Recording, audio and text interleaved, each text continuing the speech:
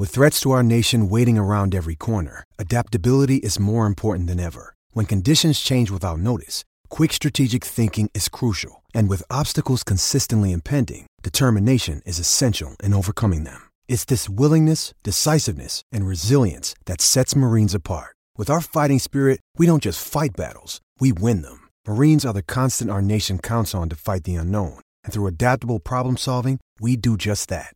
Learn more at marines.com. This episode is supported by FX's Clipped, the scandalous story of the 2014 Clippers owner's racist remarks captured on tape and heard around the world.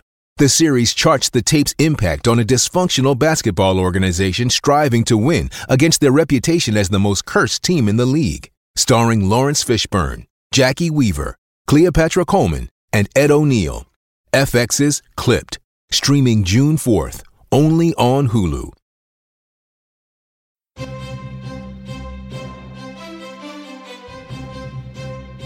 How you doing, wrestling fans, and welcome to another edition of John Arezzi's Pro Wrestling Spotlight Podcast.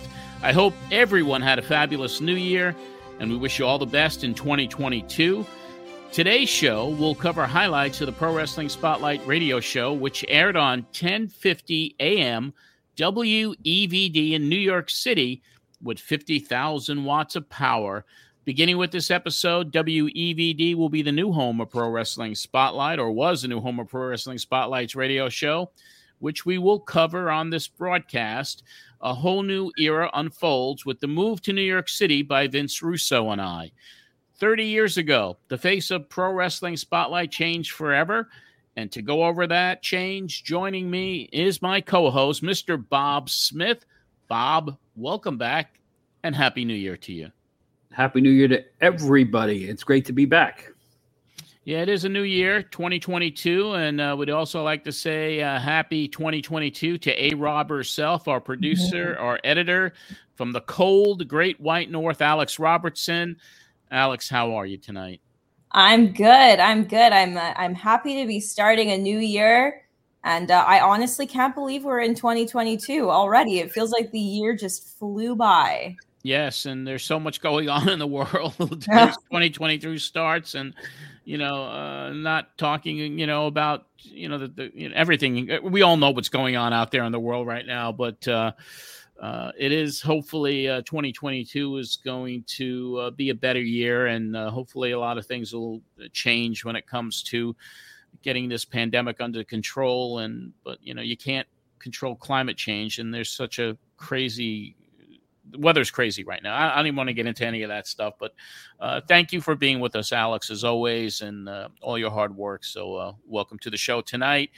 The one-man wrestling encyclopedia, Donnie Leibel, will be joining us shortly to go over this jam-packed news week from 30 years ago with his time capsule. Before we begin, I'd like to ask you to help get the year off to a great start for all of us. If you're a fan of what we do here at the podcast, a fan of vintage wrestling, and the rich history that is Pro Wrestling Spotlight, join our Patreon community today. This offsets the cost of bringing you this show each and every week. In return for you joining, you get a ton of content and vintage history of this show from its debut in 1989 to all the future episodes we have to come. Membership begins at just $5 a month, and for $5, you get this podcast 5 days early each week without commercials. You also get the entire archives of the Pro Wrestling Spotlight. Over 140 episodes are up on the site right now. There are several other tiers as well, which give you access to some true wrestling history from my archives.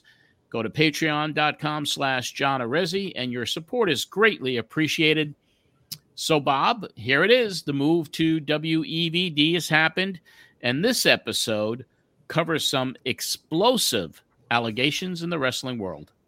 What a way to crack the seal on your show, on your new radio home. And it had to be an amalgam of emotion for you because you had to move. You did move to a new station. It's a legendary number on the AM band in New York City. It's a new time slot, and you're going to have two professional wrestlers on your show. with bombshell after bombshell. You must have been in some state of mind for this particular program. Well, I was excited about the move after we had that meeting with WGBB, and they couldn't do anything to give us the show for free or share revenue. And then we went over to WEVD, and they're like, you got your time slot, but it's over $1,000 a week. But we felt that the move was going to be a good one, Russo and I, and the anticipation of getting on this new station with the signal, and then the guests. Because of what happened on their Inside Edition interview, that started the ball rolling. But when they went on Pro Wrestling Spotlight, as we'll hear, it will be unlike any show that we had done previously as far as how hard-hitting these allegations were. And even before we get started, I got to tell you, and I got to make the announcement that, there is a disclaimer here. These are the opinions of Billy Graham. These are the opinions of Dr. D. David Schultz. So we're going to play some heavy-duty stuff today, Bob.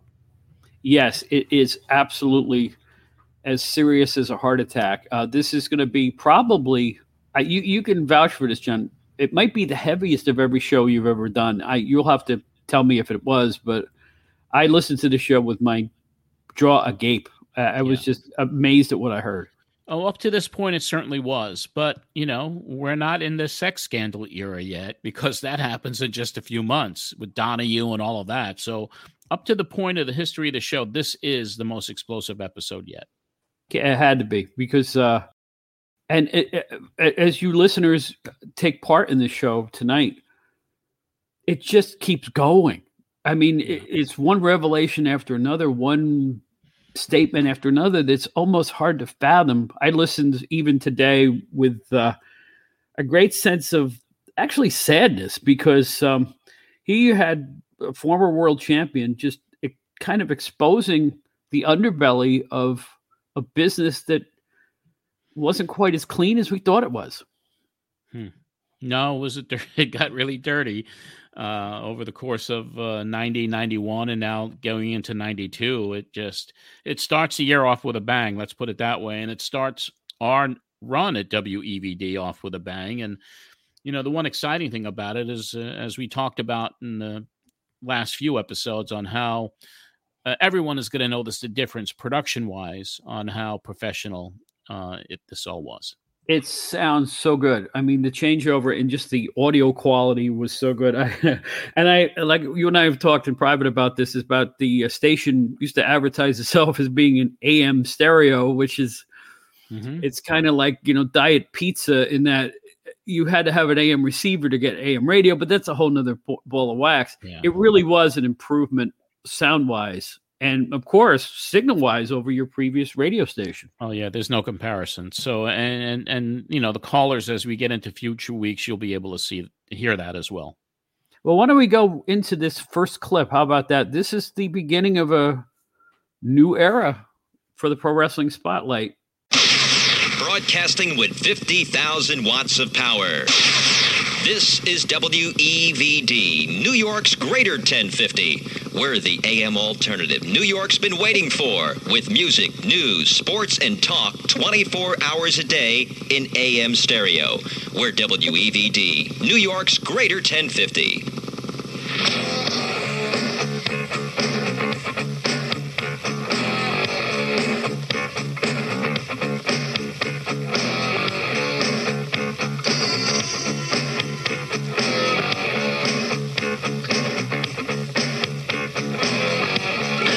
How you doing, wrestling fans? Thanks for hanging in there with us. This is John Arezzi for the debut program right here on New York's Greater 1050 WEVD. Welcome to the Pro Wrestling Spotlight.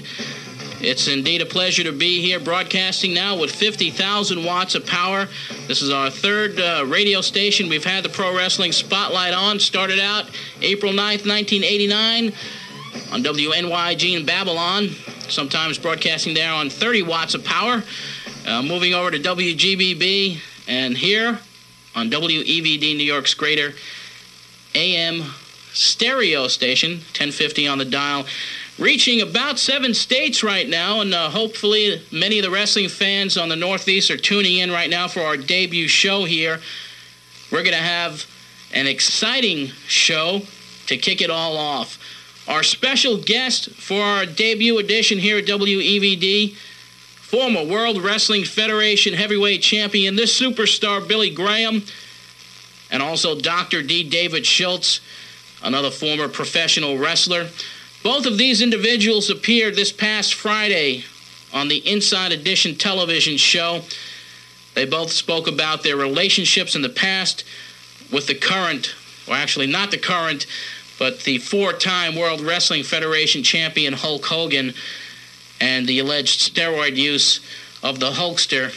And we're going to kick it off talking to both of those individuals right here at the Pro Wrestling Spotlight. We're not going to deviate format here as we have done.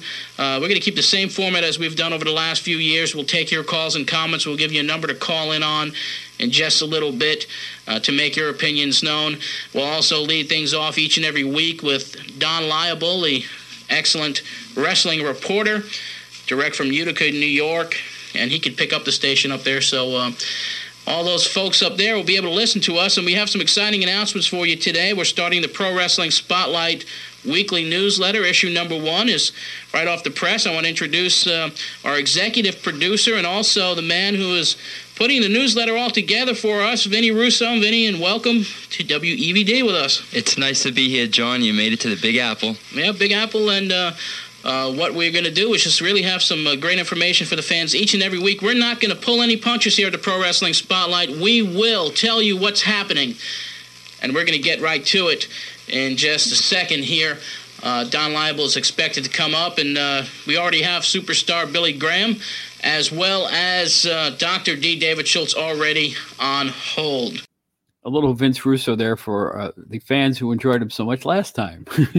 Yeah, Vinny Russo, very happy to be in New York City, and it was just kind of a eye-opener for him as we had him on the show a few weeks back. And yeah, so this partnership gets off and running with the newsletter. The first one is out, and even the beginning of the show, you heard Vince there, but just a quick explanation on what happened 30 years ago. We got on the air late because there was a game or something that was being covered. There was some type of, we didn't get on the air till like 10 minutes after the hour, which that's why I was hopeful that the listeners were going to be joining us. And of course they did, but happy to be at EVD, and we'll be covering it each and every week here. But tonight's show kicks it off with something really critical at that time that kind of changed the way people were looking at pro wrestling in the mainstream. It sure did. And from that segment, we go right into Don Liable's news capsule. Don, how are you? I'm very good, Bob, and Happy New Year to everybody. I'll tell you, this is exciting. This is everybody's going to want, and everybody will talk about. When you have people like superstar Billy Graham and Dr. D. David Schultz say what they said 30 years ago, you look back now and, wow, that was so ahead of its time. And this is a show that everybody's going to talk about easily. Well, Don, when you go into your news capsule in this edition, you actually touch upon the fact that the two wrestlers had been on television before making the appearance on this show. Yeah, and that's what got things started. And if you listen to a radio show, we'll talk about other TV appearances that may be coming up and that did come up.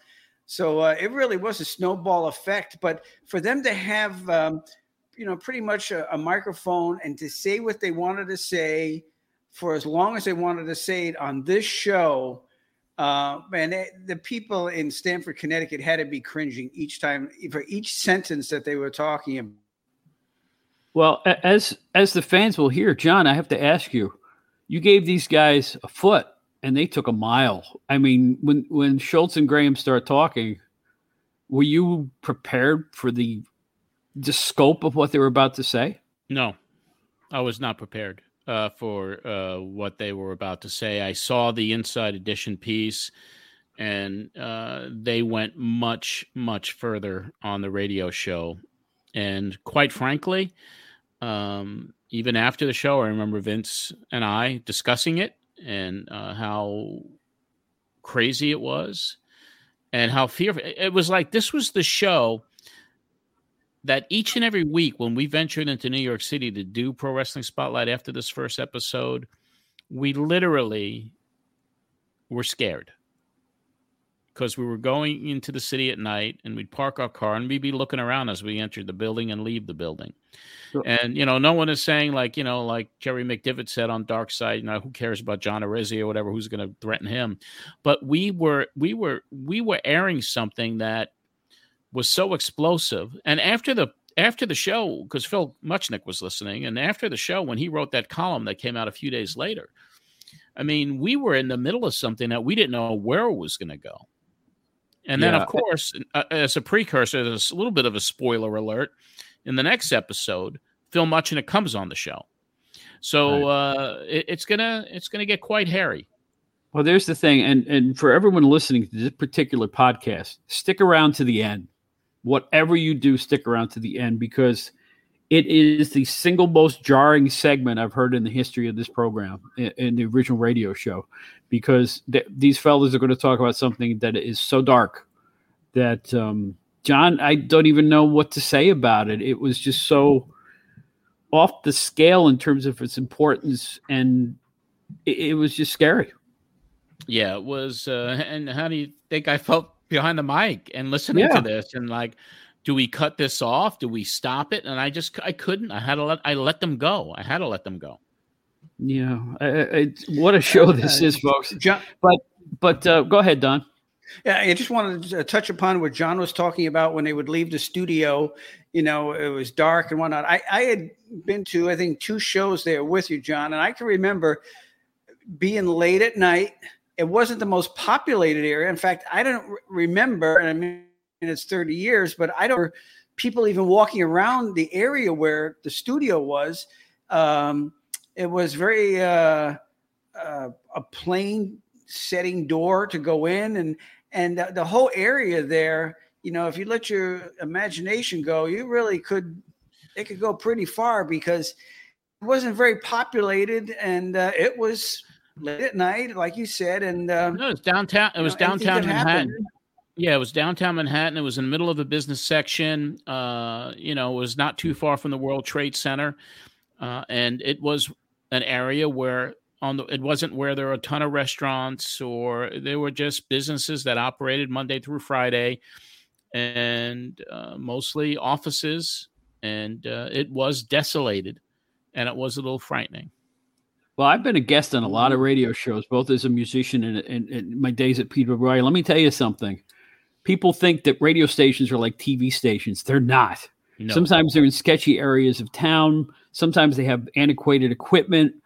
So the buildings can be dilapidated. They are not glamorous at all. No. And here there was no security. Oh, there was no security going in and out of that building. None. That was before 9/11. But a lot of years before 9/11, actually. But there was no security going in and out of that building. And being that you had such a late time slot, that had to make it even more daunting, really. It was. And it was kind of always an uneasy feeling. Even though it was exciting to be at that big station, it was always an uneasy feeling going in and out of there, especially after this first episode. Yeah. Well, you know what? Before we get into the meat of the show and all the revelations you're about to hear, we do have a time capsule. So let's get to Don Leibel and his news. Don, are you there? Yes, I am, John. How you doing? Very good, and a couple days late, but a happy New Year to you and to all of our new listeners on WEVD. Well, welcome aboard. Lots going on this week, so John, thank you, and good evening, everybody. Leading off the capsule for this week's wrestling news, former World Wrestling Federation champion superstar Billy Graham and main eventer Dr. D. David Schultz appeared this past Friday on the nationally syndicated television show Inside Edition, speaking of their experiences in using steroids with Hulk Hogan. Now, the taped interviews from both claim that the drug hasn't been a foreign substance to the Hulkster for a number of years. Graham stated to have shot up Hogan with injectable anabolic steroids on several occasions. That also according to the Wrestling Observer. And no official remarks have come down from the WWF concerning the Inside Edition piece. And the heat remains on the WWF outside of the ring. Former wrestler and color commentator on WWF television shows, Jesse the Body Ventura has filed a lawsuit against his former employer for the use of his voice on videos and pay-per-views without receiving any royalties. Now, according to a report in Torch Weekly, Ventura was paid for initial airing of his work on Superstars of Wrestling and pay-per-views, but believes further use of his voice should result in reimbursement. Now, Ventura has been one of the commentators for radio broadcasts on the NFL's Minnesota Vikings games for the past 2 seasons. Well, it appears Lex Luger's days with the World Championship Wrestling are numbered. Don't expect to see the WCW Heavyweight Champion on too many arena cards, if any, this month, due to a clause in his contract that specifies he is to wrestle a specific amount of matches only in a year. In rapidly reaching that unspecified number of matches, Luger is not booked for the promotion's upcoming Clash of Champions lineup on WTBS. Lex, however, is expected to defend his title opposite Sting on February the 29th in Milwaukee. And in shocking developments, sources close to WCW claim Luger will be leaving the promotion on March 1st of this year, a year early from a contract that currently runs through 1993. The major stipulation in this, Lex cannot wrestle for a year. And speaking of WCW's Clash on January 21st coming from Topeka, Kansas, here's a rundown of the top matches. In the main event, Sting will be teaming with Ricky Steamboat opposing Rick Rude and Steve Austin. In 6-man tag action, it will be the trio of Dustin Rhodes, Barry Windham, and Ron Simmons taking on Arn Anderson, Larry Zbyszko, and Bobby Eaton. The Steiner brothers are challenged by Big Van Vader and Mr. Hughes, plus Cactus Jack and Van Hammer are scheduled to lock holds on the card. And finally, load up your video recorder, set the timer for January the 14th at 4 p.m. On the ESPN airing of Global Wrestling Federation that day, the 2 out of 3 falls title match has the Lightning Kid defending his light heavyweight belt with Jerry Lynn in Dallas's Global Dome.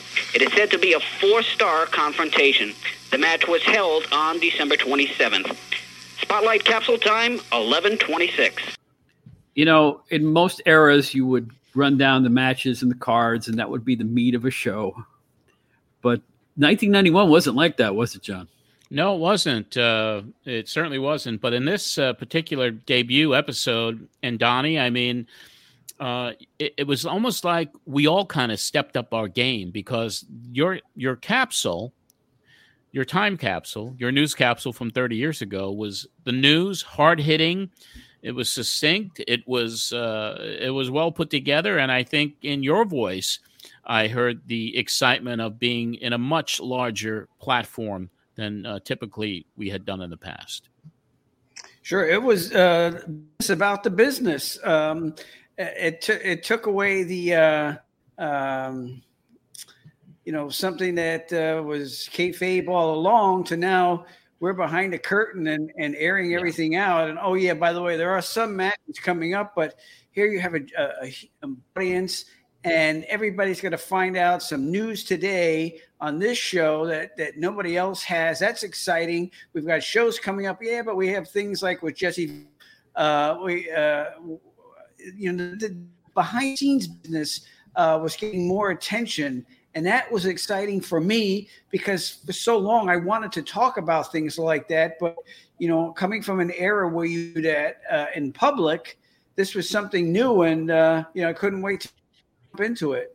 Yeah, I mean, not only the Schultz and Graham appearance on Inside Edition, but the Jesse the Body Ventura lawsuit against the WWF, those were big news. And you could almost hear Titan Towers in Connecticut. You can almost hear like the walls beginning to rattle there a little bit because this show was listened to, and it was listened to on this evening, and it was listened to in the following week with Muchnick, and it was listened to every week.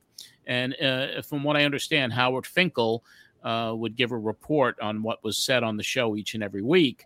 Maybe he was assigned to listen to it. But yeah, we were in an era that now we weren't a little well-kept secret like we were on Long Island with a lot of hardcore fans. Now we were in the media capital of the world being listened to by guys like Muchnick, guys like Bob Raceman of the Daily News, and so many others. And this is where, through the exposure on this show, people came into my life that, ultimately changed it because they were able to listen to this program.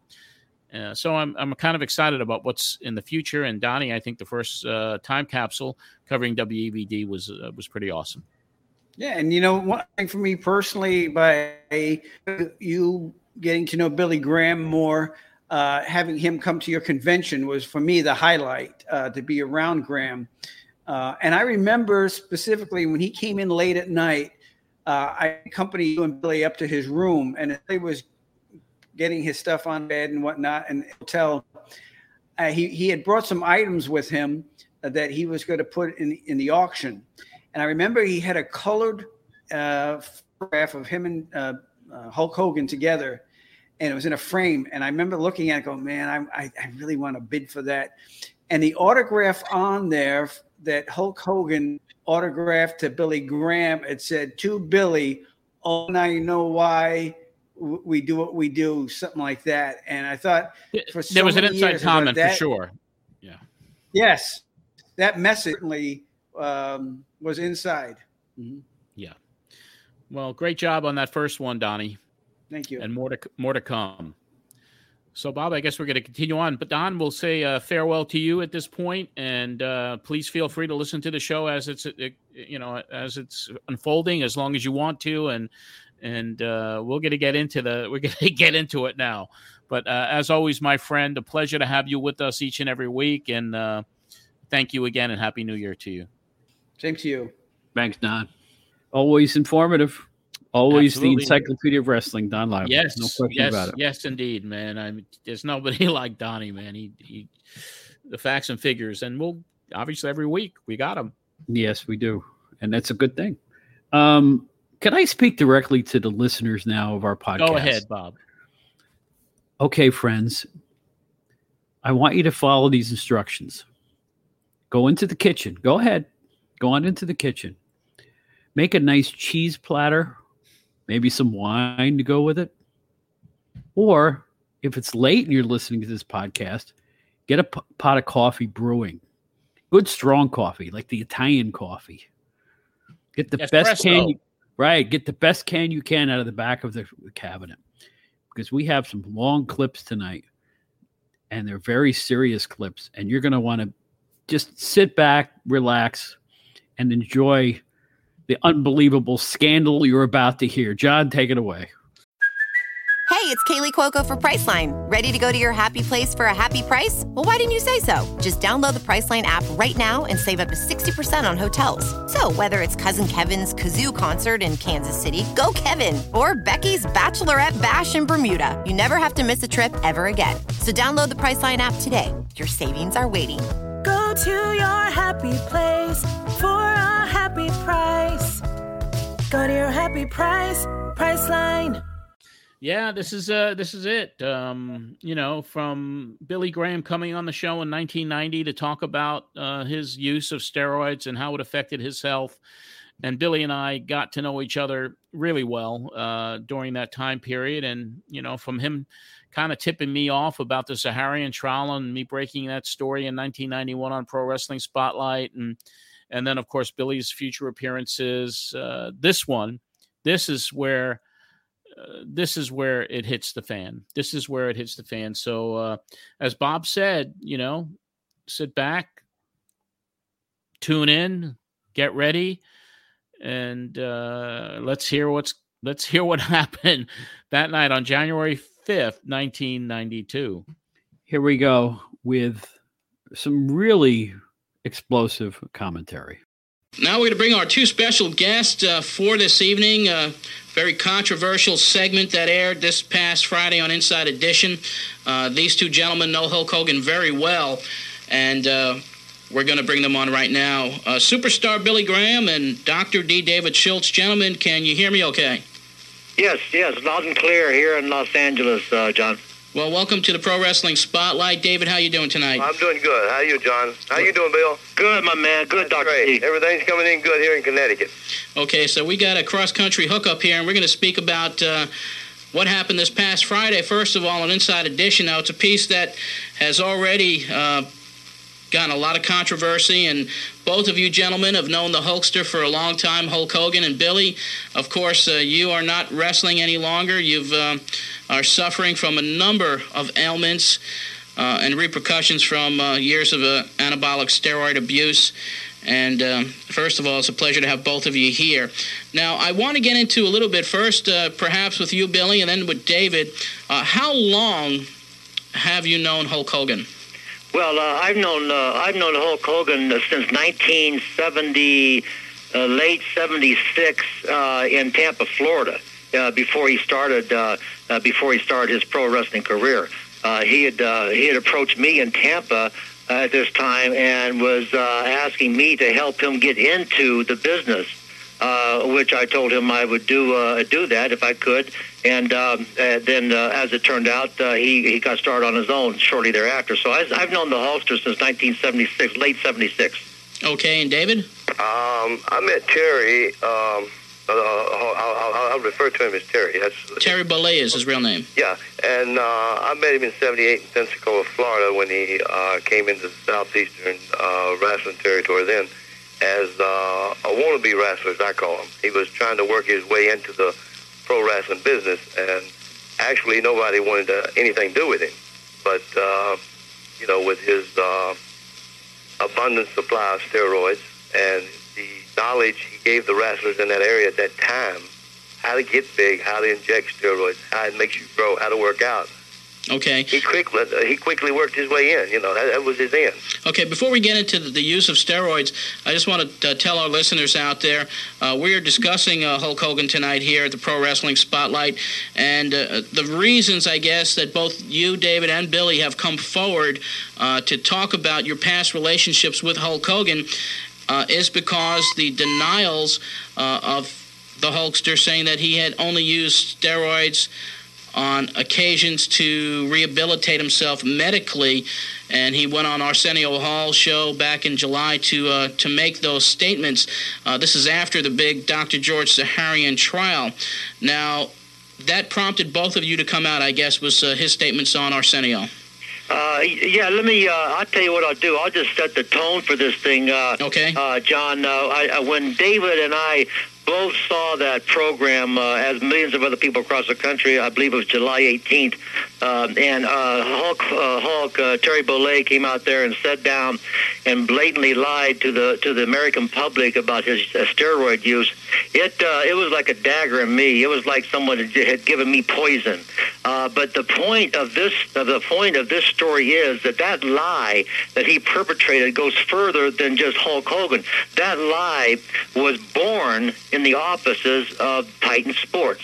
That lie was perpetrated and predetermined and premeditated by Vince McMahon and his staff, along with Hulk Hogan. So the fault of lying not only the burden falls on Hulk Hogan, but also falls on Vince McMahon and the WWF.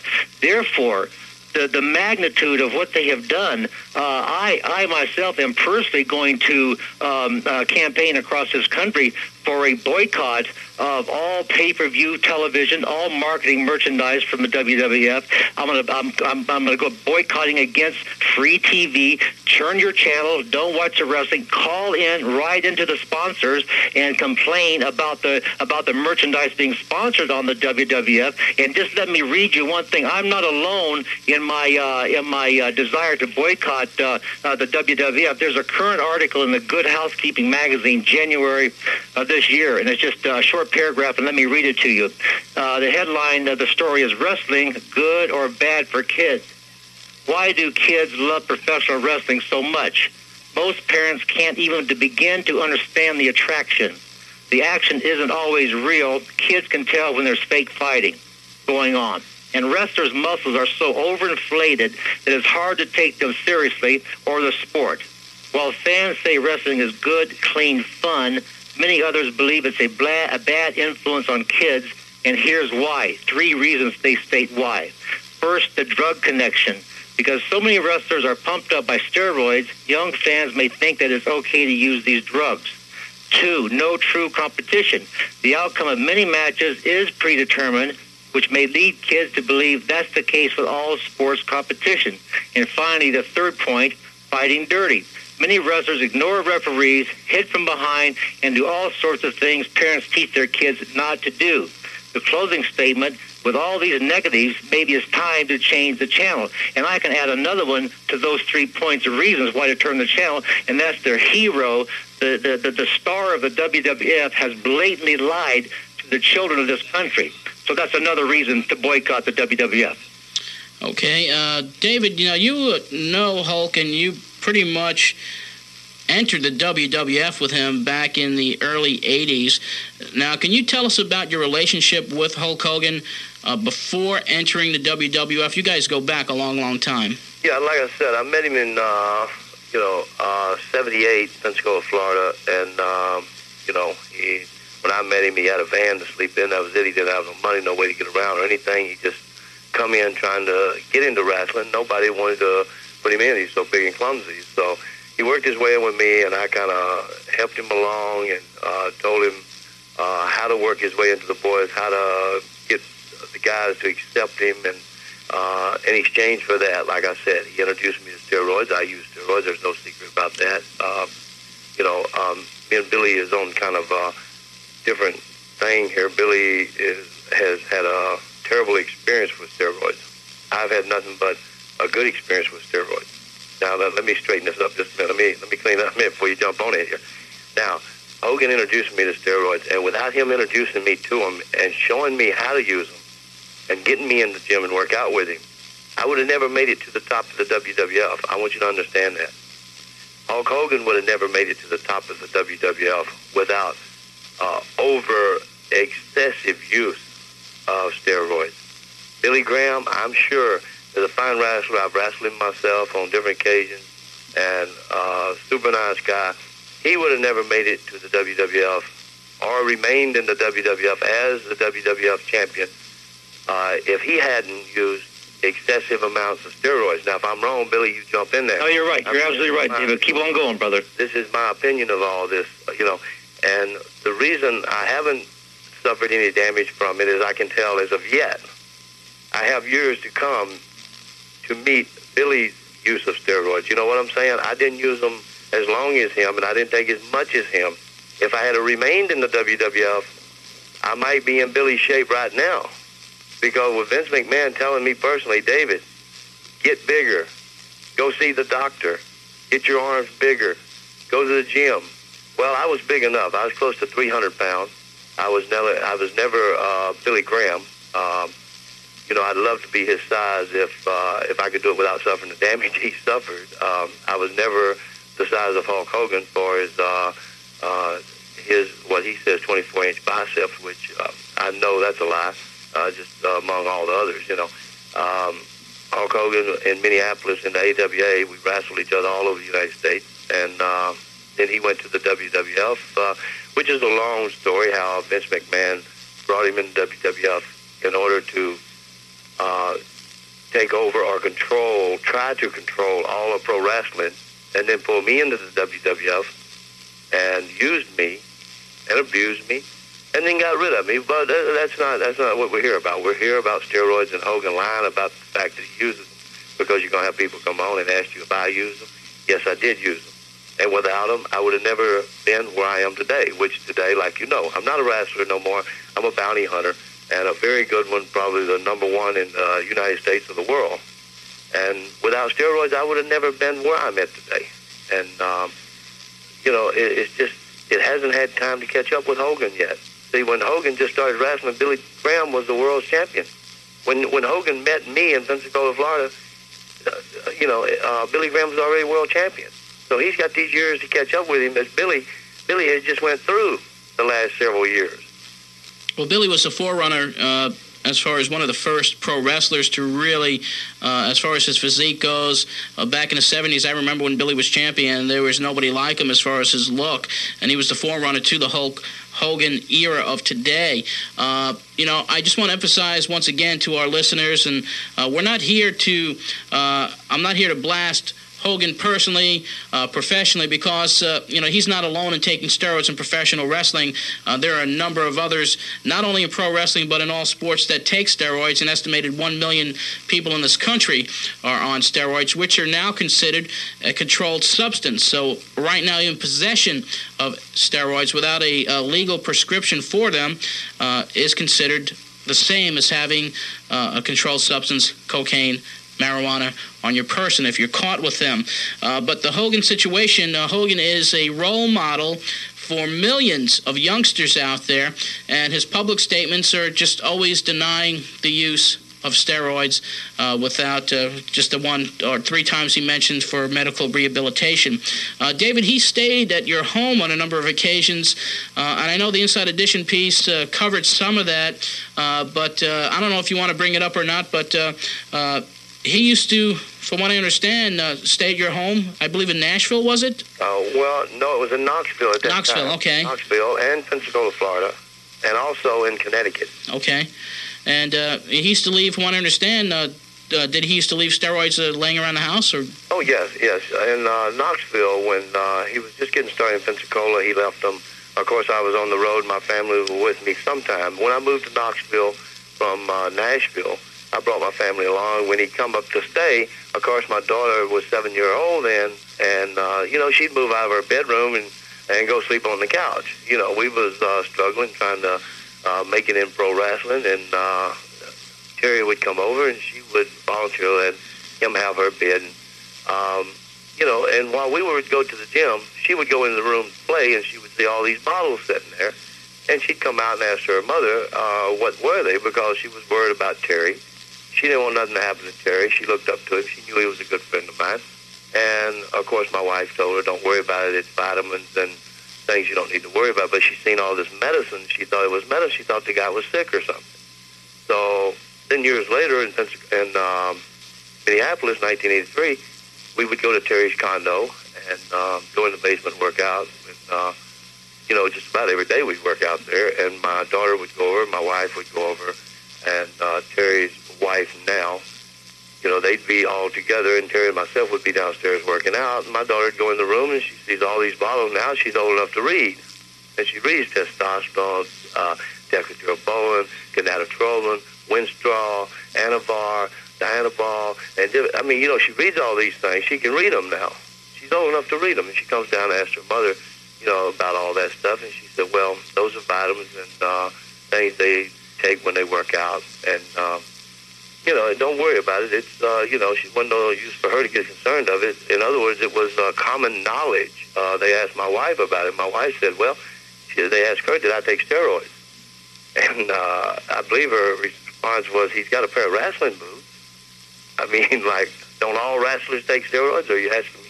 It's a common knowledge, to wrestlers that wrestlers take steroids. If you get that big, you got to take steroids. You don't get it naturally. You have to have the use, and you have to have anabolic steroids to get that big. And anybody say they don't, well, they're lying. They should tell the truth because, I remember in the old books you used to look in, the old bodybuilding books and all, and I believe you can still look in them and see Charles Atlas. They use, they got this ad. The guy's largest his arms was 17.5 inches. Mm-hmm. This guy worked out probably 18 hours a day. You know what I'm saying? Yeah. And he never got 22, 23-inch arms. He never weighed 300 pounds. And it was like I said though. I'm not knocking them. They got me to where I was, and I just hope that I continue in good health and I don't run up into the problem that Billy has run up into. Because I remember several years back, before Billy's problems set in on him, that I was wrestling Billy across the ring, and he looked great, just like he did in 77, 78. The guy was phenomenal. And then all of a sudden, I pick up a paper, and here's where Billy's having his hips, parts of them took out, replaced, his ankles, all because, the use of steroids and things. So I hope that don't come up on me. I don't believe it will, because I wasn't subjected to it as long as he was. Okay. As far as the relationship that you had with Hogan later on, when was the last time both of you have communicated with Hogan, were social with Hogan, and when did those relationships break off? First, Billy, if I can go to you. Yeah, John. My relationship with the Hulkster, I ran across him, I think, less frequently than David did. The most time I spent with him in that Minnesota era that David was speaking about during that time, and then in 1987, I had my hip operation in 1986, October, and I made my comeback with that hip replacement in 1987. And during that time, I was traveling around the country with the WWF and had quite a few opportunities to visit with Terry and discuss things. And I remember on many occasions during '87, especially, we would joke about his ignorance of steroids when he first started taking them. He told me that the first year he took steroids, he took a shot every day for a year until he learned how to cycle them. And he told me that he got scar tissue, which is common in the hip area, about the size of a tennis ball. And as a matter of fact, Lalo Alzado had those scar tissue lumps cut out recently. And so we would have these conversations in '87, doing some of those double shots that Vince McMahon had us doing, charter a plane, and we'd do a double shot and sit up in that chartered airplane and talk about which steroids work the best, which ones you would combine with others to get the best effect, different things like that. And I remember 3 occasions specifically in '87 that I gave Terry Bollea injections myself. One was in the Pontiac Silverdome in '87. Another one was in the Kiel Auditorium in St. Louis, and then the Cow Palace in San Francisco, all in the year of '87. So for him to go out and blatantly lie about his association with anabolic steroids and only using them for a therapeutic bicep tear, which no one, all the wrestling historians, including yourself, going back to 1983, cannot find any instance where Hulk Hogan was off of wrestling for a bicep tear, went to a doctor for a bicep tear, and as we all know, I believe Sid Justice has just been out of the business for approximately 4 months, and I don't know what the tear was he suffered. I think it was a bicep tear, but here we have a documented time lapse for a man suffering a tear from a muscle injury, but Hulk Hogan, there's nowhere in the record, in the history of these records of wrestling, that he ever was out any length of time for a bicep tear. So the magnitude of this lie that he has perpetrated on the American public, and especially the youth of this country, is enormous. And I believe the man must pay his dues. Him and Vince McMahon must get in front of a camera, a nationwide TV audience, and public apologize to this country, and especially the children, for lying and deceiving them purposely. Okay, David, you were a mainstay in the WWF, and you're most famous for, I would guess, a 2020 piece where John Stossel asked the wrong question at the wrong time, and shortly thereafter, I believe you were banished from the WWF. Was that around the last time you and Hogan were social with each other? Yeah, it was last time I spoke to Terry was '85 in January, and I believe that happened in '84, the John Stossel incident, which that goes into a lot more detail. Which you know yourself, as I told you, I'm in process of writing a book, and I'm in process of doing a movie about these things, and I won't get into too much detail about them. But let me tell you how many times I personally injected Hogan with steroids, which I would inject him in his triceps usually because he couldn't reach around to get the needle in. And I guess it run into the hundreds of times, not 3 or 4 times, hundreds of times.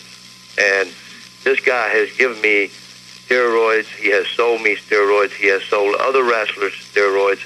I have all this proof, documented, notarized statements from wrestlers that he has gave steroids to, sold steroids, and supplied steroids. And when he left Pensacola, he went to Atlanta, Georgia. He got into the same little groove there, steroids. Then to Memphis, Tennessee, and then he went to New York as Sterling Golden, I believe it was. And then he left New York and he went to Minneapolis as Thunder Lips after the movie Rocky III, Steroid City. I have tapes of him on Johnny Carson. He can't get his breath, 320 pounds. And, you know, this guy, like Billy said, for him to come out and just all out lie to the youth of America, you know, and, you know, to this on Arsenio Hall show, as soon as I heard it, I had my agent pick up a phone call Arsenio Hall. He said, I'll never have another wrestler on here because, you know, he lied to me. He was going to come clean. He comes on here and he says he didn't do steroids. You know, he kind of made Arsenio look kind of silly himself, you know. And just because Vince McMahon and Hulk Hogan, they come out here and they're on TV every week and they think they're untouchable. They think they're immortal. I believe they're calling him immortal now, Hulk Hogan. You know, he can be anything he wants. But don't tell the kids that go to the gym, say your prayers, and take your vitamins. You're going to be 300 pounds, have 22, 23-inch arms. You're not going to do it. You're not going to do it. It's a lie. Yeah, David, let me follow up on that. You know, that vitamin, let me jump right in here on you, and I apologize for that. But when you mentioned the fact that he always does tell the kids to say their prayers and take their vitamins. Yes. Well, I tell you the local joke here in Southern California, and I'm sure in other parts of the country, in the gyms that I've been in, whenever the subject comes out about Hulk Hogan's vitamins, they say, well, what kind of vitamins do you take? Are they oral or injectable? That's what the people think about Hulk Hogan's vitamins. That's right. That's you know, not saying that kids because you shouldn't take vitamins. You know, that's right. You know, and Billy agrees. Hey, all the kids out there listening, all the grown-ups out there listening, get yourself into the gym if you're not there. Definitely take your vitamins. Definitely take your vitamins. Work out. Stay in shape. But don't have a 7 or 8 year old kid growing up listening to this guy say, "Hey, say your prayers, take your vitamins, go to the gym. You be like the Hulkster." Well, first thing, you don't want to be like the Hulkster if you have to do it that way with the massive use of steroids, totally abusing them to get that size. Here we go. I don't know where to start except for Me either. I got a flashback of the night that I was in the studio listening to this, and my head was spinning. And the thing that makes me sad, and I'm sad right now, and I was sad 30 years ago when I was having these gentlemen on the program, was that if Hulk Hogan would have gone on Arsenio Hall in July of 1991 and just told the truth, all of this wouldn't have happened. True. None of this would have happened. Right. And I think that's what pissed off Graham and Schultz more than anything else, was that he had the opportunity to come clean. And he didn't do it. He didn't do it. He didn't do it at all. And it pissed these guys off. And they were like, well, you know, because the wrestling business was also being trashed and tarnished in the trial of Zaharian. But after the trial of Zaharian, he had the opportunity. And McMahon, I do believe that Vince McMahon did not know what he was going to say that night on Arsenio. And I think McMahon, as I said on the Donahue show, weren't you devastated? Were you devastated when Hogan went on Arsenio and said that he only used it 3 times? So I think all of this stuff would have been avoided 30 years ago if he would have only come clean on Arsenio back then. Well, there's a lot of allegations here, but the thing is, now I've been taking notes just listening to the comments, and I have questions. Yeah. Number one, Graham's calling for people to boycott the WWF, the very organization that made him famous and probably pretty rich. What good could that possibly do him at that point? I know he is bitter over his health problem. Yeah. It's a self-inflicted health problem. Yep. But I don't understand what he would have to gain by making a statement like that. Well, I think Billy also had ulterior motives, whatever they might have been. When he came out as forcefully as he did and talked about this and his relationship with Hogan. And, Billy is an interesting cat. Billy is like a ping pong ball. One year he loves Vince McMahon. The next year he does not. Then he hates him. You know, he said on Donahue that if my wife had a chance to shoot Vince McMahon, you know, that Vince McMahon looked at him at a sexual nature. This is all on Donahue, which we'll be getting into in a couple of months from now. And then he gets, you know, he makes amends with Vince. Vince welcomes him back into the family. He gets inducted in the Hall of Fame for the WWE. And then now he had another falling out. Now he's trying to get back in. Well, there's the thing. I recall in more recent years when the WWE put Abdullah the Butcher into the Hall of Fame, Graham said he was going to either renounce or give back his Hall of Fame designation if they put Abdullah in, because he was angry at Abdullah because of the situation with Hannibal up in Canada, where it was alleged that Abdullah gave Hannibal hepatitis by blading him. Mm-hmm. And he got real strident and came right out and says, I renounce my Hall of Fame membership and all this other stuff. So when he gets angry, he kind of goes all the way, doesn't he? Yeah, he goes back and forth. And I believe he also sold his WWE Hall of Fame ring. He sold it. I believe it's gone. Yeah, he sold it. That's from what I understand. And David Schultz is a different story. David Schultz was allegedly used by McMahon when the John Stossel 2020 expose came out. And he was told to kind of rough Stossel up if Stossel pushed about whether wrestling was legitimate or not. And of course, John Stossel got slapped in both ears and, you know, busted his eardrums and then sued and won multiple millions of dollars in that lawsuit. And after that incident took place in Madison Square Garden in the hallway, Dr. David Schultz was then fired. Right. Because there was so much heat on that 2020 episode. Mm-hmm. And Dr. D. David Schultz never went back and forth with Vince McMahon. Dr. D. David Schultz didn't give a crap. He got fired. He felt he was done wrong. So maybe this was kind of his way of also getting back. And, you know, what they say in the business, you know, giving a receipt to somebody by this stuff that was predicated by Hogan not telling the truth on Arsenio Hall. Was his opportunity. Well, and of course, David was looking for a movie deal and all the other stuff that he was doing. Right. Well, I don't really recall the dollar figure that Stossel received. The figure that popped into my head was $475,000. To be honest with you. Okay, if you have a better information, I don't know. I'm speculating. I think that's what was reported at the time of the end of the settlement. Okay, the settlement, right? Yeah. And again, folks, we're working on our memories here. We don't have notes. It's 30 years ago. Yeah. And not easy to cover 30 years later. No, it's not easy because it's really crappy stuff. Well, it's really stuff that, you know, you kind of cringe at and you're like, you're reliving it. And I'm reliving it right now. But you know what? Here's what people forget about steroids. Everybody thinks you take a steroid. Steroids are actually a very helpful medicine when prescribed by a doctor. Steroids can help you recover from injuries. Steroids can help you heal faster. Yes. Steroids are not necessarily toxic in your system if they're used correctly. The problem is professional wrestlers allegedly get them on the black market and use mega doses to build bulk. Some wrestlers didn't even use them to build bulk. They were just trying to recover from injuries faster. But the way they were acquiring the steroids was the problem. Yes. And that tends to get lost in the sauce. I mean, steroids are not evil, but it's the intent in which they are used and acquired that makes them illegal. Yeah. And there was a time, and you're playing devil's advocate, there was a time when they weren't illegal.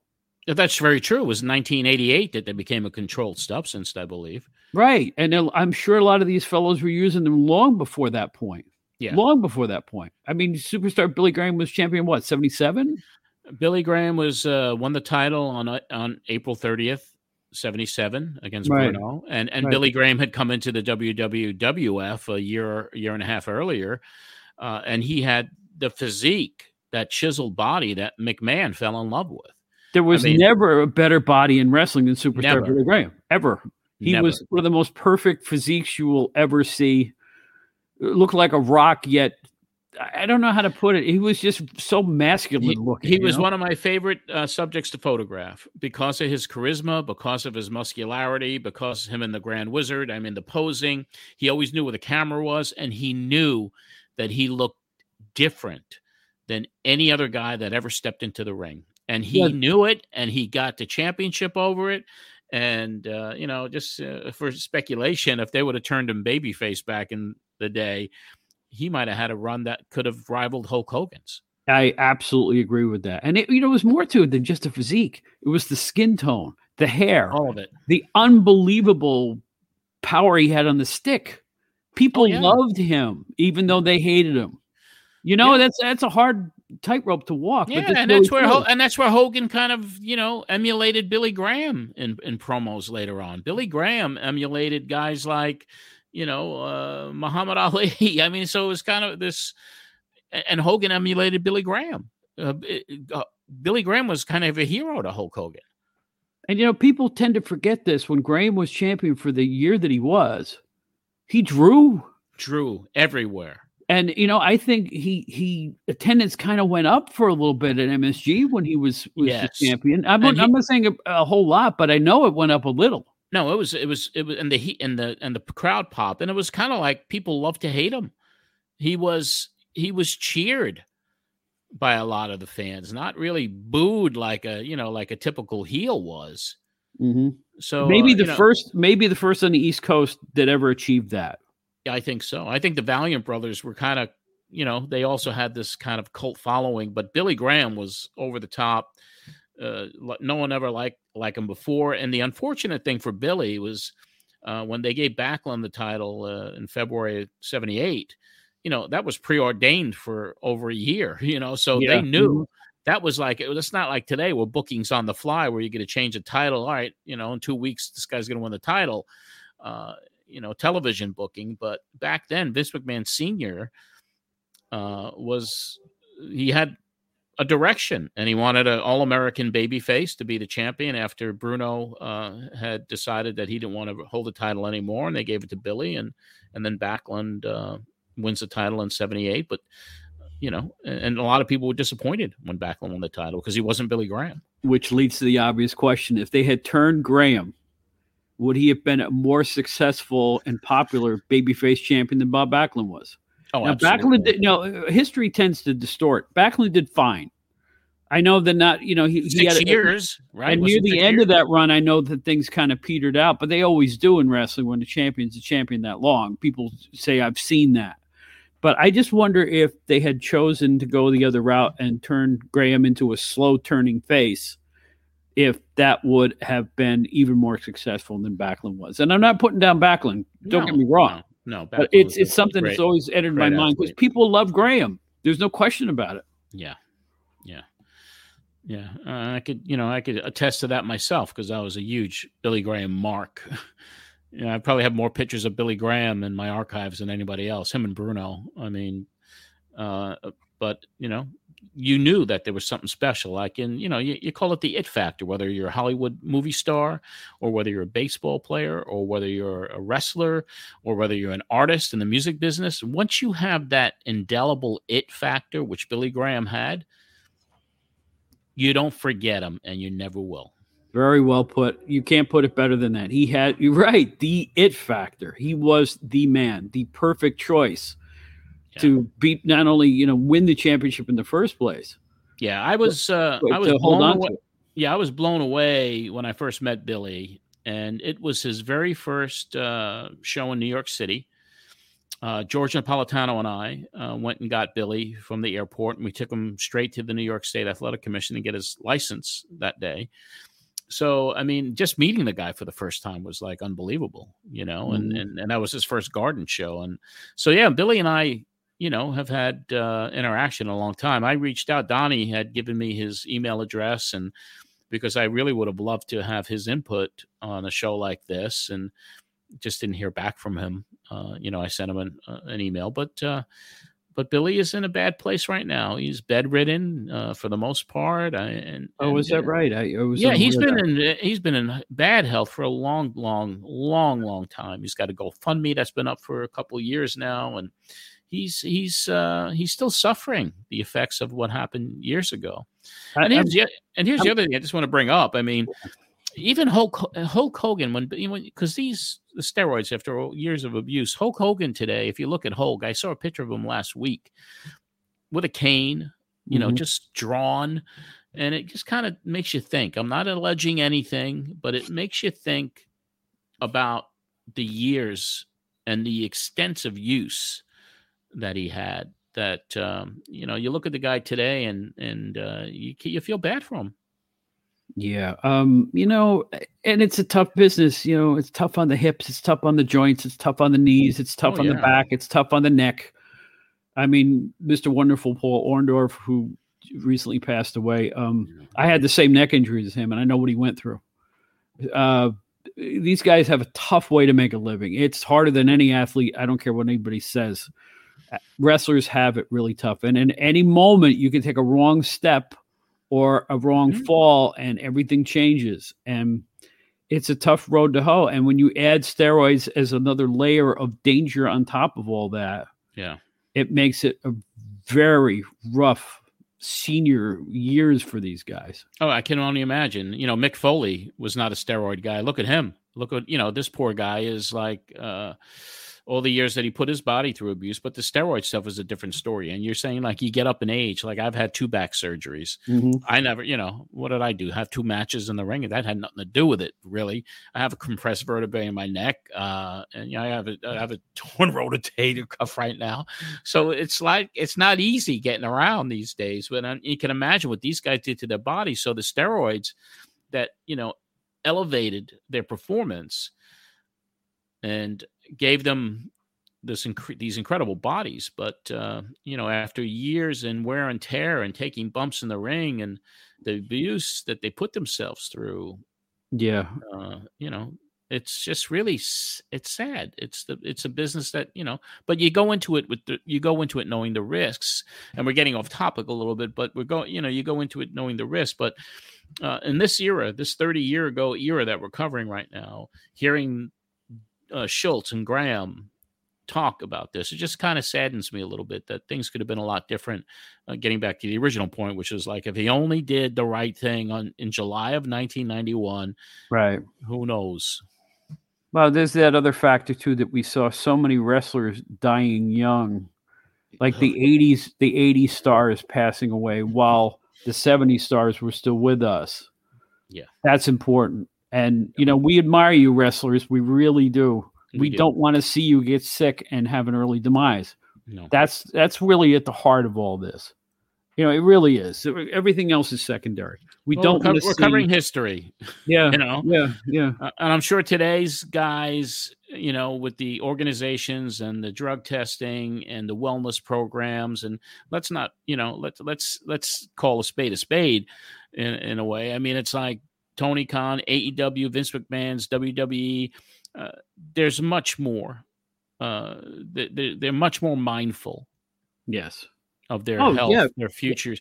Yeah, we're covering an era like 30 years ago where, it was kind of like the bigger you are, the bigger your push, as much as they never would like to admit that was the case up until after Zaharian's trial and after McMahon's trial in 94 when he was acquitted. That's when the business took a different turn, and the steroid era at that point was over. Right. And, there's the other, like you say, the mitigating factor of Hogan, say your prayers, take your vitamins, la-di-da. But, sold to children, which I don't think any wrestler should ever be sold to children, but that's just my 2 cents. Yeah. And that's what got us here. Yep. Yeah, that's what got us right here. So our next segment, you're going to take some calls, and I really like what you did on this segment because you put your foot down. You said, keep it on topic, folks. And they did. Yeah. Explain your rationale. Well, I mean, it was like it was an important show.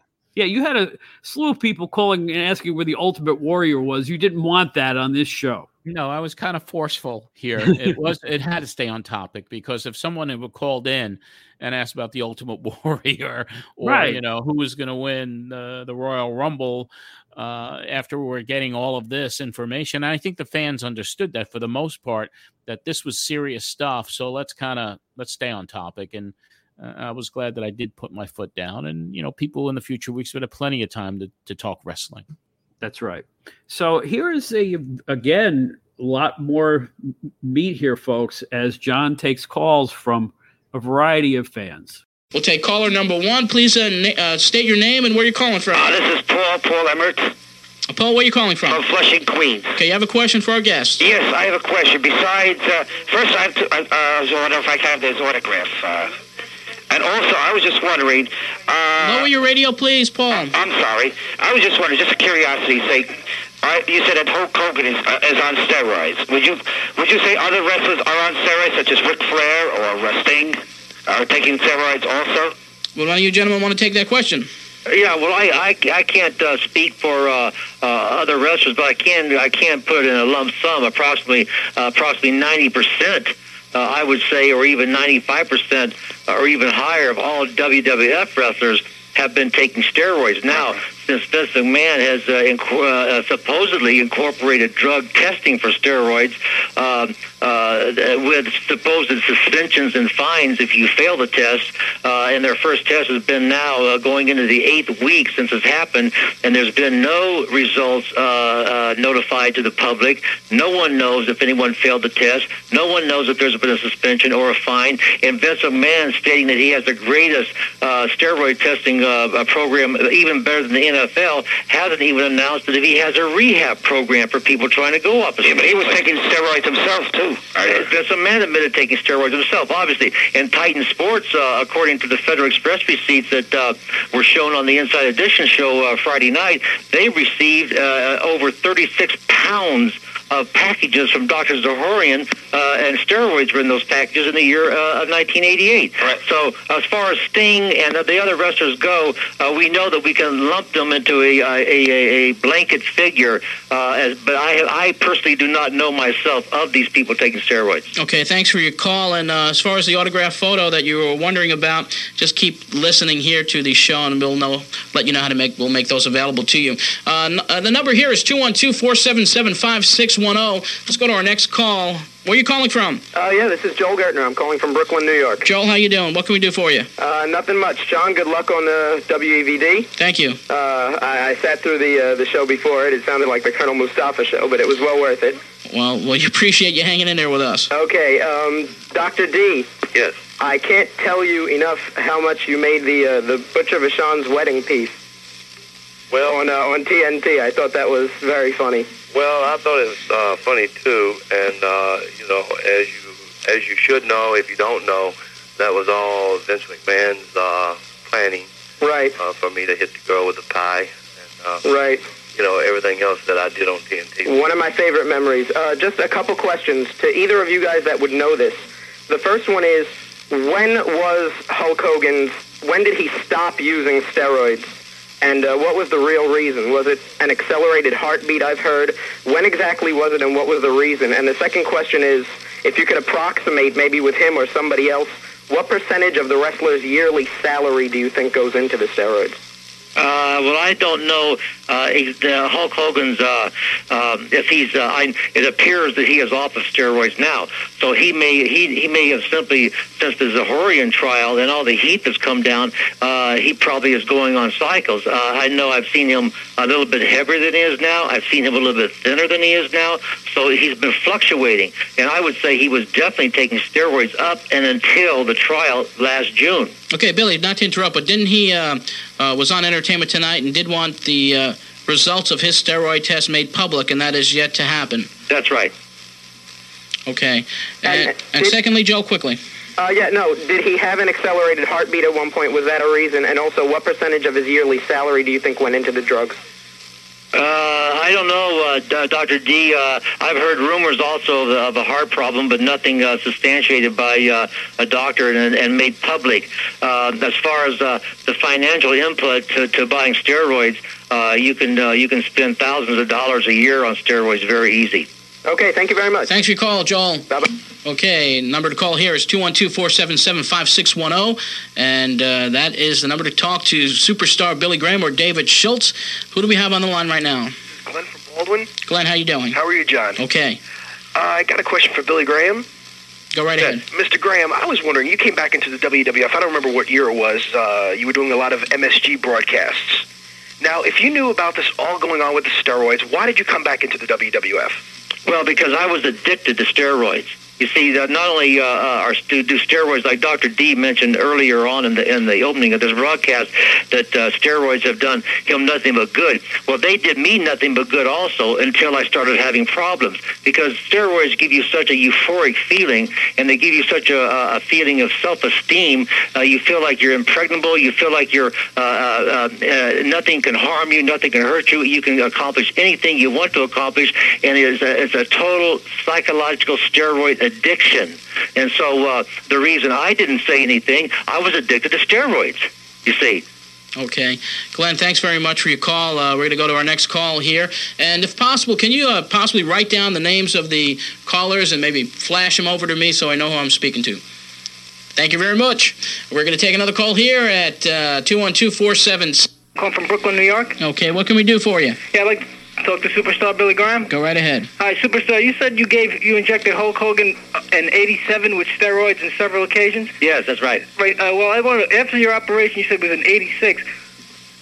Didn't Hulk Hogan see what happened to you? Didn't you think that it might happen to him also? Well, at that time in 1986, at the time of my operation, I did not know that steroids caused the damage to my hip. I was not told by any physician that steroids had done that damage. I was not alerted of that until 1990 after my ankle operation. So there was no evidence or proof to me that steroids at that time had taken my hip out. Didn't they? Would have to remove some parts of your ankle? Yeah, they had to take. Pardon me? They removed parts of the other anatomy to replace your hip. Yeah, they had to take out the whole hip joint and put a steel joint back in. Yeah, I saw that. Yeah. Yeah. It actually is made out of titanium. Wow. And how about your ankles? What did they do? And the ankle, they had to cut out the ankle joint. My right leg is now approximately 1 inch shorter than my left leg. The whole ankle joint was had deteriorated from what happened when you some people that is now occurring like me when you take a lot of steroids on a long-term basis and a prolonged-term basis.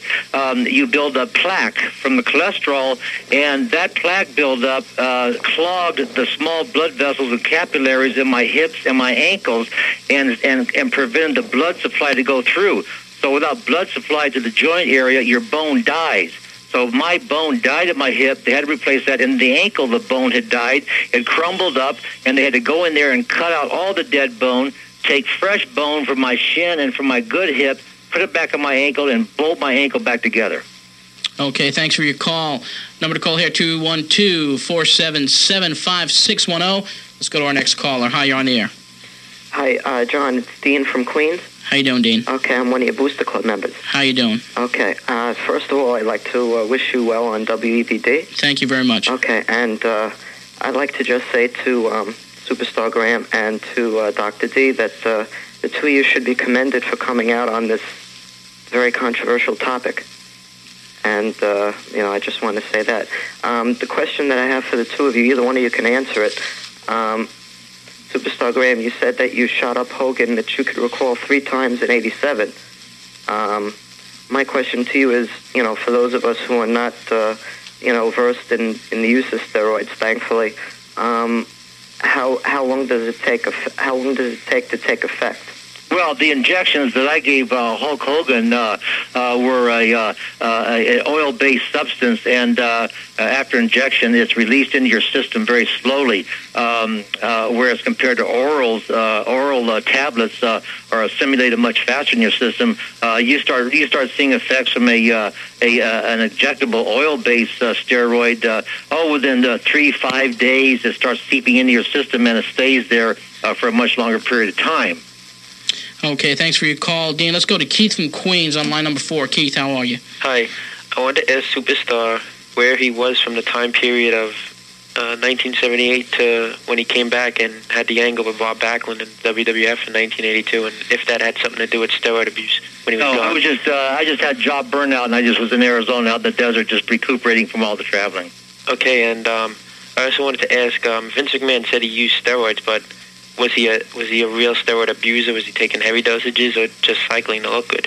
I personally don't know. Maybe David knows about more about his steroid use. I don't know more than what he just stated on that press conference he had back in the summer, that he in fact had taken cycles of I believe it was Decadurabolin. But I don't have any more knowledge than that. Yeah, I believe it was in the article you're referring to, Bill. He said he experimented with Deca. Oh, yeah. Well, as far as knowing personally what Vince McMahon does outright, I don't know if there's just very few people know what he does outright. Because he keeps his stuff private. He got all of his little stooges that does his other stuff for him. But, no, I don't think he overindulged in them. You can look at him and tell he hasn't abused them or hasn't been on them a long time. I can tell that by just looking at him on TV. Okay, back on the phones now. Let's go to Evan from Great Neck. Evan, you're next. Hi, John, Billy, and Dave. How you all doing? Good, thank you. I guess my question goes to either one of you who can answer. Do you think maybe that the steroid problem in wrestling could maybe clean itself up if someone decided to say this guy's on steroids or this guy and that guy, and for people will realize that it's not just one person, and when they start hearing names, and I guess no one wants to take the blame for naming people, but maybe it's time that they have to name names for people to realize how many wrestlers are really on steroids.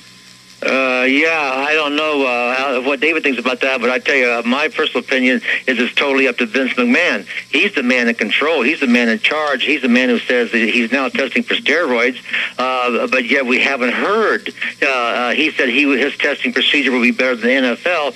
Now, the NFL tested 8 players randomly every Sunday during the regular season and made public the names of people who failed those tests. Vince McMahon has tested 8 weeks ago now, going on 8 weeks, and yet the public doesn't know if one person failed the test, a dozen people failed the test, or if anybody's failed the test, and if the people who might have failed the test, what the suspension would be, what the suspected fine might be, or what could possibly, what type of discipline would follow. So we're totally in the dark with the testing procedures of Vince McMahon. Okay. I agree with Billy on that. And another thing, remember how big Vince McMahon is, and whatever results he wants to come out, it's my opinion that those results will come out. A guy can be dying of an infectious disease and not bring it out. If he doesn't want it out, it's not going to get out. So you're saying selective discipline, in other words, also? Yes, exactly. Okay, we're going to go back on the phones right now. Let's go to Don from Oceanside. Don, on line number 3, you're next. John, how are you? Okay. Superstar, David, it's nice to hear from you. I have to ask Superstar, I'd like to ask you this question, considering you've been with the WWF longer. Do you think that if Vince Sr. was still around, I know he's been dead for about 8 years now, do you think if he had been around, do you think the steroid problem would have proliferated as much as it has now? That's a real good, interesting question. Vince Sr. Certainly one of the problems would have arisen, and that's going across the country and taking other people's television and territories away from them, like Vince Jr. has done. But as far as the steroid problem, I think Vince Sr. wouldn't have been able to stop the onslaught and the siege of wrestlers taking steroids that are doing it now. I think that was a natural occurrence of the late 70s and the 80s and in the society we live in. He would have had to deal with it, definitely, but I don't think he would have himself been able to stop it. Okay, thank you. And about the drug testing, I heard that Thomas Borick, who wrestled as Kato, I heard that he had failed a drug test. I don't know. Yeah, we have no knowledge. We have no knowledge about that at all. The testing that also takes place in the WWF for other drugs, other illegal drugs at all. Is that pretty much, in your opinion, David and Billy, is still a problem in WWF and other circuits? Other drugs? I'd like to jump on this one. That the other drugs are like you're talking about steroids here. on this show. Yeah. But you just got a tip of an iceberg, you know? You haven't even mentioned cocaine, marijuana, heroin. You haven't mentioned crack cocaine. You haven't mentioned all the criminal activity going on there, the criminals that are wrestling, convicted felons that are wrestling for the WWF. And when I was wrestling with them, according to the commission, if you was a convicted felon, you couldn't even have a license in a lot of states. And I know for a fact that there's several convicted felons wrestling for Vince right now, and it would shock the whole world to know who they are. Yeah, it sounds like I told you. That information is on the way, coming out in paperback or Get that on your local newsstand. Yeah, really. In your local bookstore. Yeah, really. And there's definitely other drugs there. There's no secret. It's been in all the newspaper. Several of the wrestlers been busted with cocaine, marijuana, other prescription drugs, and without prescription. Class 2 substance, Class 3, Class 4. They got them all. I mean, it was a walk-in drugstore when I walked in. Like Billy a while ago, the question was talking about when Vince Sr. was there. I met Vince Sr. in '83, and I believe he passed away in '84. And what I met of Vince Sr., he was a real nice man, and everything he ever told me was opposite of what Vince Jr. has done. If he told me I would be in this area for a year, I could look forward to that. And Vince Jr. tell you you're going to be here a year, you might be here a month, maybe here 2 days.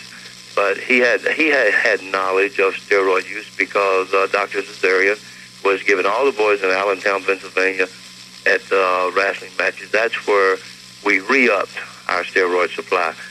Plus, there's a couple more doctors around the United States has really, they're always conveniently there for you to get whatever you want. And like I said, in the book, you'll be able to read about those people too. And I have prescriptions from those doctors for 50 bottles of testosterone, Zacodilbolin at one time, one night, given to me by a doctor that was in the WWF dressing room, not Dr. Zazorian either.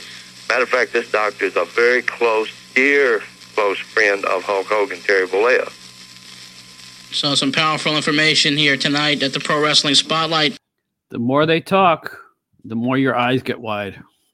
Yeah, and the more I kind of like, my God. Cringing. It's cringing. It's cringeworthy. Yeah.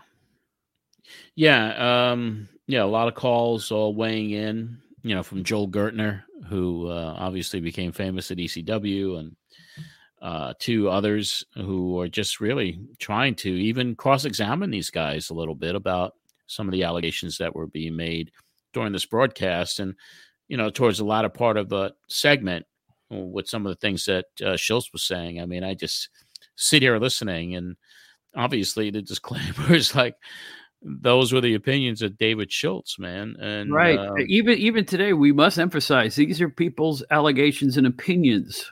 Yes. Did he ever write that book? I don't think so. He might have had a book. I'm not even sure, Bob. Nor am I. I'm not even sure. But I'm sure some of the people listening to this podcast would know it all. I think you're right. Yeah. These fans, absolutely. And I'll tell you something else. I really liked Graham's answer to an early question when he was asked about, well, why did you go back to do color commentary after leaving? Why didn't you say something then? It was a perfect answer. He was still on him. Yeah. He was still doing it. He was even wrestling, and it seems like he was still using. Yeah. That's really sad. It really is. Yeah, it was a very horrific time period in the pro wrestling business.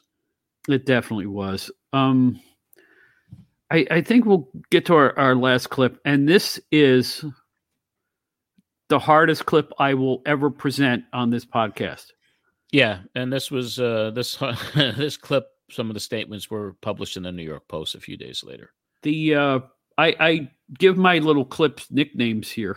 When Alex and I go over the clips, and I have I dubbed this one Graham's bombshell point. Yeah, because he's about to make some statements that are both riveting and horrifying at the same. And I mean this with every sense of those words. Yeah, if you heard, if you thought this show was explosive, the ending of this show, makes it even more explosive. There's never been an ending like this, and I think in the history of your show, John. And I listened to this with my jaw agape, and I felt bad for everybody just even talking about these things. I think Vinny Russo was turning white in the control room. I mean, probably drained of all the blood, because I know mine was. Because stuff's about to go down here in terms of verbal comments, and I'm sitting here. I don't even know how to describe this. Why don't we just listen and go ahead? Let the listeners make up their minds about Graham's bombshell point. The finale. Gentlemen, you still there? Oh yes. Oh yeah. And let me make a real fast statement before you take your next couple calls, John. Okay. David and I both have been since our show Inside Edition aired for Friday night. People have been calling us all over the country and applauding our coming forward and exposing Terry Bollea for the insidious lie that he has perpetrated on this country. And I would just like to say that a lot of my friends in wrestling, including Big John Studd and Jesse the Body Ventura and Terry Funk, and their family members have expressed concern about the safety of my health. And I would just like to go on record as saying that back in August, after the Zahorian trial, the U.S. attorney who prosecuted Zahorian, Theodore Smith, contacted me and wanted me, offered me with the FBI to either, one, wiretap my phone, or two, put a live wire on me and send me into Vince McMahon's office in hopes of gaining information about him, because there is an ongoing investigation right now by the FBI. And they told me the reason they were concerned and interested in investigating Vince McMahon is because they felt the man might be connected to the mafia, the WWF connected to the mafia. So I'm just going on record as saying now, if anything happens to me or any member of my family, I want the FBI first to start their investigation with Vince McMahon and the WWF. I just want to make that clear. Now, I'm sure that if they try to harm either David Schultz or any member of his family, they would have a much harder time, because this man is the best bounty hunter in the United States and the world, and I understand has an arsenal, a legal arsenal, and I think it would be a different story with David than myself. I just want to make that point clear, John. Hey, Billy. Absolutely right, Billy. Billy, can I just... In fact, if they want to harm me, they know where I live. They know where I walk the streets, and if they don't know, all they got to do is get in touch with me, and I'll tell them, and I'll meet them. And, it's not like the gun show Vince McMahon put me on, made me look stupid like I don't know nothing about guns. I'm an expert shot, and in Connecticut, I carry a MAC-10, fully auto, and I carry about 150 rounds on me at all times.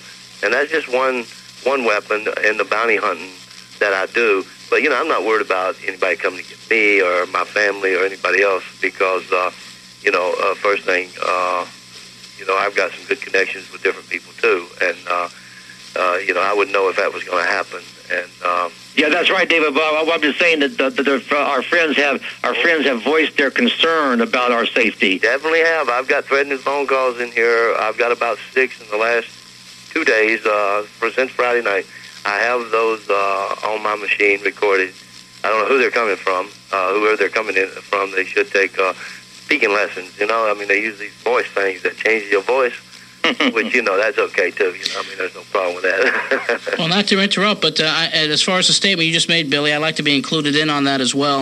As far as anything that happens to me or any member of my family, man, it's kind of a scary thought. No, well, the thing is, we're dealing with a subject here that could affect millions of dollars worth of merchandising, and it should justifiably do that, because we have a superhero to these children of the United States of America, a mega hero, a mega star who has come out and blatantly lied and deceived the kids of this country. And I believe that if you lie to a child in the magnitude that Hulk Hogan has, that falls in the same category as child abuse, and I believe it is. Exactly. Wow, it's been a powerful program here today, and unfortunately, we're just about run out of time. Billy Graham and David Schultz, I really appreciate you guys coming on here to speak about the subject, which is not going to go away. It just seems to get stronger and stronger as the months go by, and I appreciate both of you guys coming on. Thank you very much, John, and it was an honor being on with you, David, and I'm looking forward to some more shows next week and possibly some more talk shows coming up on television, maybe the Donahue Show in 2020. I know they want to do a piece on this, and I'm really looking forward to being with you on these shows, David. Yeah, I'm looking forward to being back with you again, Billy, person to person on the stage, and like I said, they've just touched an iceberg, and we have documented proof on everything that we have said. We haven't said nothing. We haven't come out and said anything that we can't prove. And like I said, again, I want to say that I'm in the process of writing a book along with Billy Graham's information, my information, our documentation, and a movie also. We're in negotiations now with different people, and you will not believe what goes on in pro wrestling, in the WWF, and you will not believe the steroid abuse that is still going on. And it's going to continue to go on. There's no way it's going to stop, not unless they come out with a testing program where when they come in, they have the government come in at a certain time. Yes, that's right, David. Walk right in and say, yo, you're getting tested tonight. Let's go. John, all I have to say is, good heavens, man. Oh. Yeah, that was kind of listening back to that now for the first time in such a long time. Explosive statements and, the mafia allegations. I can't even believe that would be a scenario personally. It just, but listening back to it, explosive. And Billy, when they said they wanted him wired or his phone tapped, and, you have to really look at the possibility about the federal investigation that led to the arrest and trial of McMahon in '94. A lot of this stuff seems to tie together when you're looking into the future as well. Right. But the Muchnick column that came out a few days later, and who knows what was being investigated, and what evidence was being accumulated for the arrest. And the trial of McMahon, who he was acquitted. Let's just say that. But this stuff was not easy for me to cover, and it's not easy for me to listen to today because there were explosive bombs that were being thrown left and right. And you listen to it today, and you're like, "Holy smokes, this was crazy." No fan, promoter, wrestler, no law enforcement wants this. Nobody said, let's go out running around exposing each other to the illegalities that have been taking place. Nobody wanted it. Nobody saw it coming. And the fact that it was so double-barreled all the time with revelation after accusation after headline after, and it was all in your show. And it became a circus, man. And it's only going to become more of a circus because I was covering all of it. And then, you'd bring guests on, and then before you know it, after the Muchnick column, then, the ring boy gets a hold of Muchnick. And there's just so much of this stuff that's going to be hard for me to listen to each and every week. And you're trying to report on it. And the one thing that always got to me is that every week and every week after an episode like this, you'd give them the opportunity to come on to rebut it or to answer it or to dispute it, or just to say, hey, listen, this is outrageous what these guests are saying about the company. So they never acknowledged this other than the legal letters that the station began to receive from the WWF, the legal letters. And what can you reveal what they said, or what the gist of them were? Well, it was just kind of like, the allegations that were being spread about them, and they were threatening the place that I was broadcasting from. In what regard? How could they? Well, because these are serious things that were being said. Well, yeah, and but I know the station received letters from them. I mean, the guy Right. the guy that I dealt with there, and I think he comes on the show in the next, not in particular, but especially around the sex scandal stuff. Mhm. That he had gotten letters from the WWF, from Jerry McDevitt. Like I said, I haven't heard these shows yet, Bob. It's 30 years ago, and I Right. don't. And some of these shows I haven't heard at all. So along Yeah, with the well, listeners, I'm going to be learning just like said, they are. Like Yeah. I said, week after week, this particular show I had heard previously because of I had given a copy of it to Dark Side of the Ring, and so this show. But and the Muchnick show I heard because I've uploaded it. Because we're going to be taping that one Mhm. for next week, is next week's episode. But the vast majority of these shows I have not heard in 30 years. So I'm going to be just as curious to see how it unfolds as everybody else is listening to this. Well, we've seen wrestlers, baseball players, Olympic athletes, football, even cycling, all with their own steroid scandals. The root of the problem is that everybody's looking for a competitive edge at any cost. And until we learn that the cost can be too high, we're never going to advance on this. Now, I do think, I do believe that steroids are such a crimson mark now that I believe that there are less steroids used in athletics. But you know what? I don't know about masking agents and all that other stuff. The key is to know right from wrong and try not to use them. I mean, seriously. And what are we teaching kids? Just like they were saying on your program, there's right and there's wrong. There's a good way to get to the top and a bad way. And I hope people have learned in the last 30 years, at least a little something about that. I'm sure they have. All the sports have had their issues with it, but explosive show, interesting first of the year, kicking off 2022 with what happened in 1992, and all I could say is, Bob, it was a good one. We'll hopefully get some good response from the people who are listening to this podcast, and it was an interesting way to kick off the new year. Let's put it that way. And folks, if you enjoyed this one, there's more coming. Yeah, Phil Muchnick will be on the next episode, so that should be interesting. Mm-hmm. That'll be interesting. Absolutely. All right, so let's get this wrapped up for today, and I do want to remind everybody once again to check out our Patreon account. You can hear these entire shows unedited, without commercials. Well, actually with commercials, but the commercials are from 1992 now. Patrons do get the entire archives of the Pro Wrestling Spotlight radio show. All the original, uncut, unedited shows are there, every one of them. You'll have access to this podcast and each one of our episodes several days before it's released, and those are without commercials. For $5 a month, you'll have access to the archives, the podcast. There are several other tiers if you want bonus audio, video clips, vintage 8mm clips from my archives, photos, Zoom calls, which we had a great one before the first of the year.